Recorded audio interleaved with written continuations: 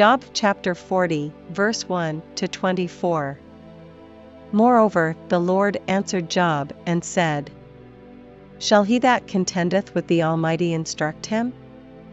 He that reproveth God, let him answer it.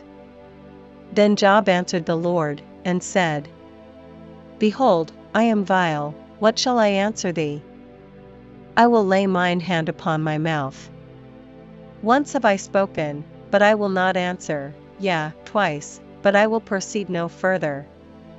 Then answered the Lord unto Job out of the whirlwind, and said, Gird up thy loins now like a man, I will demand of thee, and declare thou unto me.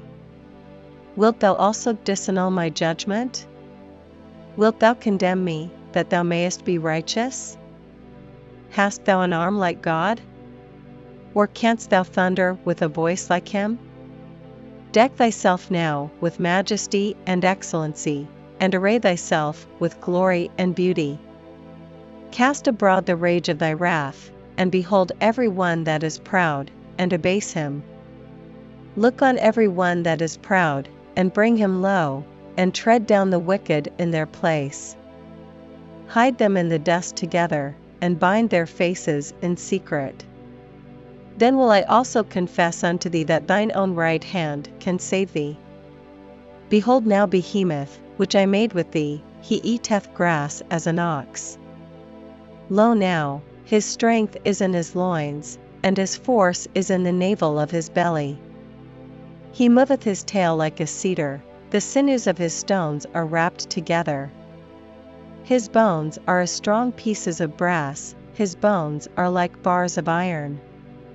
He is the chief of the ways of God, he that made him can make his sword to approach unto him. Surely the mountains bring him forth food, where all the beasts of the field play. He lieth under the shady trees, in the covert of the reed and fens. The shady trees cover him with their shadow, the willows of the brook compass him about. Behold, he drinketh up a river, and hasteth not, he trusteth that he can draw up Jordan into his mouth. He taketh it with his eyes, his nose pierceth through snares.